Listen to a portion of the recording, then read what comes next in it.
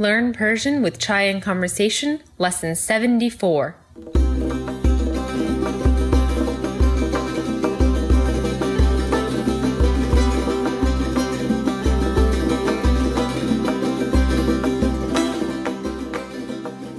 Hello and welcome to the fourth poem in our poetry series. I'm here today with Farid Shafi Nouri. Salam Farid. Salam Leila Jan. So today we are breaking from these, our poems have been getting progressively heavier and heavier. And today we thought we'd break from that a little bit and come to a short and sweet poem.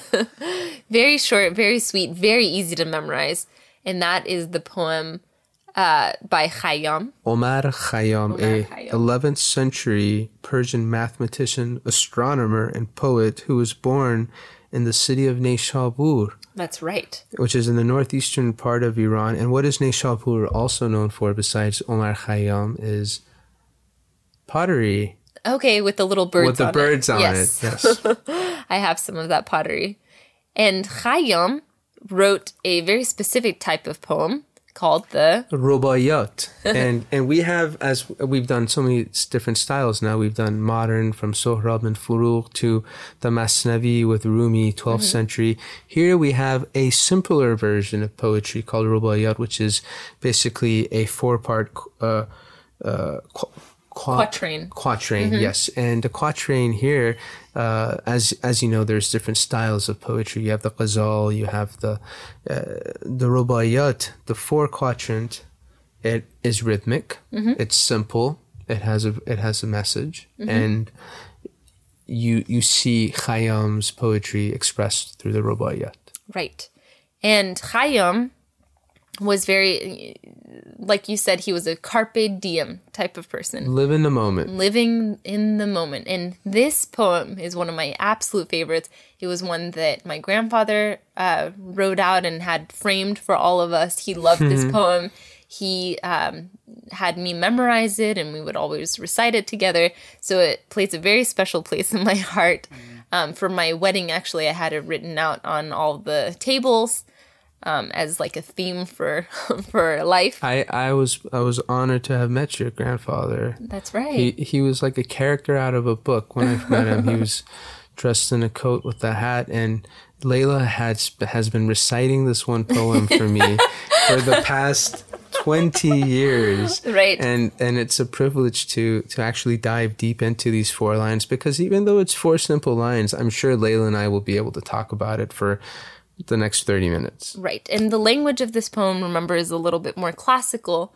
So it's not necessarily how we would talk today, like Furuq Farrokhzad's poems or Sohrab Sepehri's poems would be. So there is a little bit more to talk about with the language. But without much further ado, let's have Farid read us the poem. Khayyam. Yes, he begins the poem with his own name. By addressing himself. He addresses himself. Khayyam. اگر ز باده مستی خوش باش با ماه رخی اگر نشستی خوش باش چون عاقبت کار جهان نیستی است انگار که نیستی چو هستی خوش باش. and notice how when there is some intonation that I'm putting behind, because I'm making it very conversational, because it's a conversation with himself. And obviously this can be recited in so many different ways, but let's go back to the first line. Khayyam, agar ze bade masti khosh bash. And let's first say what khosh bash means, because obviously that gets repeated a lot. Khosh is the word for happy, but I almost hesitate to translate it as happy, because it's not quite happy. It's more like glad or in a good spot, or chill, khosh, blissful, yeah, cheerful, delighted, festive, gay, merry, pleasant, pleasing, sweet. Yeah. Be glad. I like be glad. Be glad. Right. Yeah, or chill out. Right. You know, it's almost like chill out. Like, because Khayyam, he's saying, hey dude, he's talking to himself, Khayyam, agar ze bade masti, and what is agar? If. Yep. Agar ze, of. Yeah. Agar ze bade, if of the cup. اگر ز باده مستی, if of the cup you have become intoxicated, if your cup has brought you intoxication, if you have become drunk, خیام, اگر ز باده مستی, خوش باش. be happy. Okay. Have fun. So if you're drunk off a cup of wine, be happy. Yeah, like basically don't let the nervousness of the world seep into your soul. Chill out, dude. You're having a glass of wine. Right. خیام, اگر ز باده مستی, خوش باش. And then he goes off to the second line. با ماه رخی اگر نشستی خوش باش, which ماه رخ is a moon-faced person.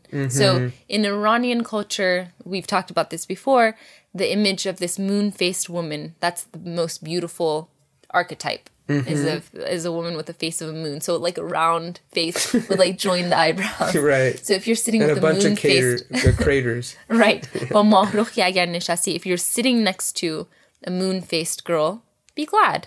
خوش باش. با ماه رخی اگر نشستی, خوش باش. And ماه رخ, when Persians want to say to one another, God, you are so beautiful, you are so perfect, we say you are just like the moon. Exactly.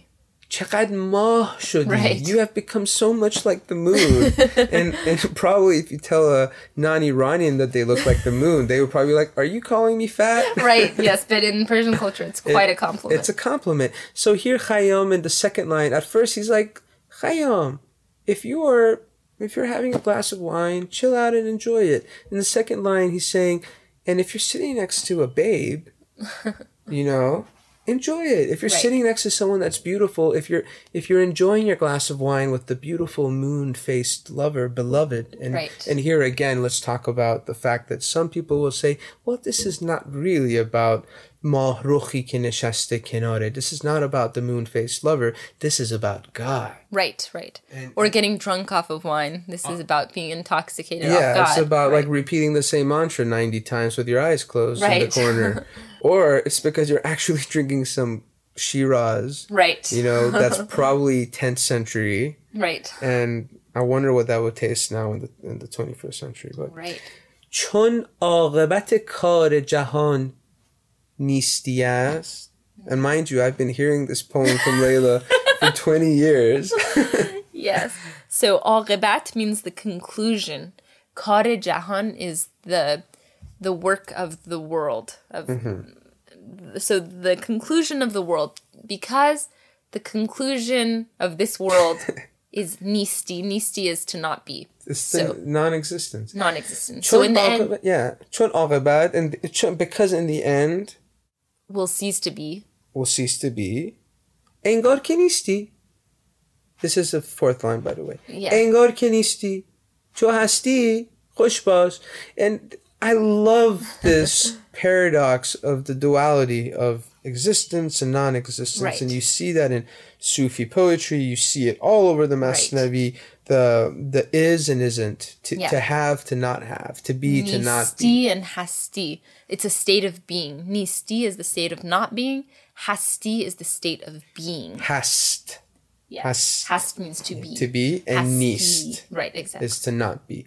So, چون عاقبت کار جهان نیستی است, because at the end this universe goes to nothing, because you're going to die, essentially he's saying. So the first two lines he's saying, Khayyam, if you're having a drink, enjoy it. If you're sitting next to a babe, enjoy it. Because, you're going to die one day. And since you're going to die one day, just assume you're already dead. But since you're actually not dead, be happy. Chill out. That's right. So that last line, that's what it's saying. It's saying, Engar kenisti. It's as if you're already not here. So if you're going through a panic attack, and if you're having a really rough time because you're just like, what do I do? We have President Trump, as our president. I would say this is the type of mantra, and this is the type of poem that one would read to seize the moment. Exactly. Carpe diem. And a lot of people, go through near-death experiences in order to have this feeling. Like all of a sudden, they go through near-death experience and they realize the difference between alive and dead is just a very thin line. Yes. And so that makes them appreciate life already. So this poem is saying, without the near-death experience, just assume that you're already gone. Whoa. And then realize, oh, actually, I'm still here. Okay, cool.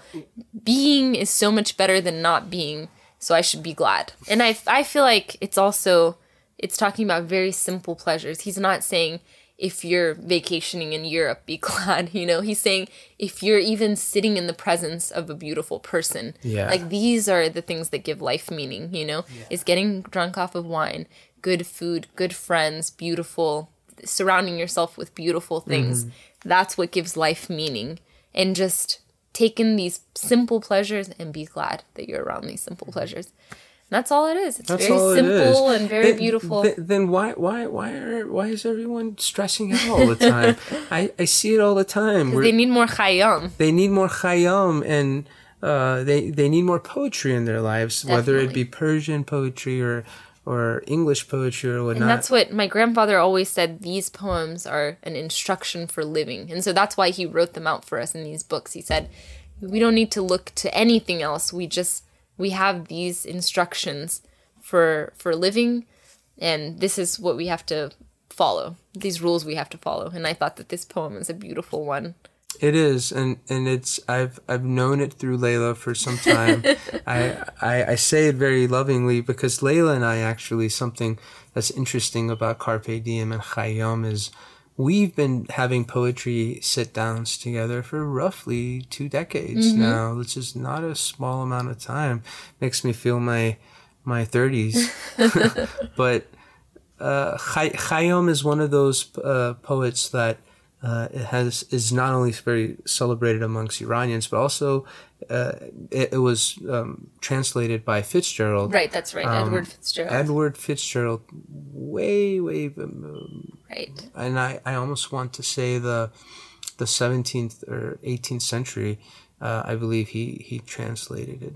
We'll have to look that up. We gotta look that up. But the whole point is, I know that Khayyam was imported by the West as Carpe Diem, and I think it was easily digestible because of its simplicity in its quatrains, and because of the fact that its message was not gonna really shy anyone away or to cause any sort of controversy, because who can really go up against such a simple statement as like... Right. But these simple statements, like I remember the Dalai Lama came and talked when we were in school. Did you go to that? I did. Okay. Yeah. And I remember at the time I was just thinking, this is all things that he said such simple things like love is important and this and that. And afterwards I felt so underwhelmed. But here, years later, those words that he said have just stayed with me and really infiltrated my being. And very simple things like this, like just be glad. What are you doing worrying? Be glad. And I feel like it's these very simple mantras that give life meaning, even though when you read it, it sounds very simple. Right. And I love you brought Dalai Lama up because, Buddhism actually has become a way of living for me too. I have been going to a Buddhist monastery in New Mexico, as you're aware of, with my dear teacher and Hosan. And for her, she's a Buddhist of the Japanese sect, and really beautiful meditation sessions I've had with her where we do shoot off into the ether. And when I speak to her, she speaks to me as if it's Khayyam. Constant reminder that there's nothing but gratitude and beauty and celebration of the moment. Well, I think that was a short, sweet, beautiful poem. Right. We're trying to extend it as much as possible. And this is one that I really hope that the listeners will send in. This, like I said, is near and dear to my heart. Everyone should memorize this, and whenever you're feeling down, you should repeat it to yourself. And please have a glass of wine with a moon-faced friend sitting right next to you. Yep. Curate the same scene that Khayyam was at. Definitely. And, have a conversation with yourself. And actually not only take video and send us this, but do it for yourself. I love that. Do it for yourself first. Like, recite these things for yourself. Because this is a voice from the 12th century coming back to us to tell us to chill out. Right. That's not a bad... And Khayyam lived till he was 82 years old, but eventually he is gone. And you're right. writing endures throughout centuries. And that's why he lived up to his 80s. That's right. Well, thank you, Farid, for being with us again. And listeners, please go on our website. We have a brand new poetry page that we're very excited about. You can read about the different poems the poets that we've been discussing. You can go through the poems, and we'll fill it out with translations of poems that Farid's been doing and a lot more goodies on there. Awesome. So, see you guys next time. Thank you, Farid, for being with us. Thank you. Bye.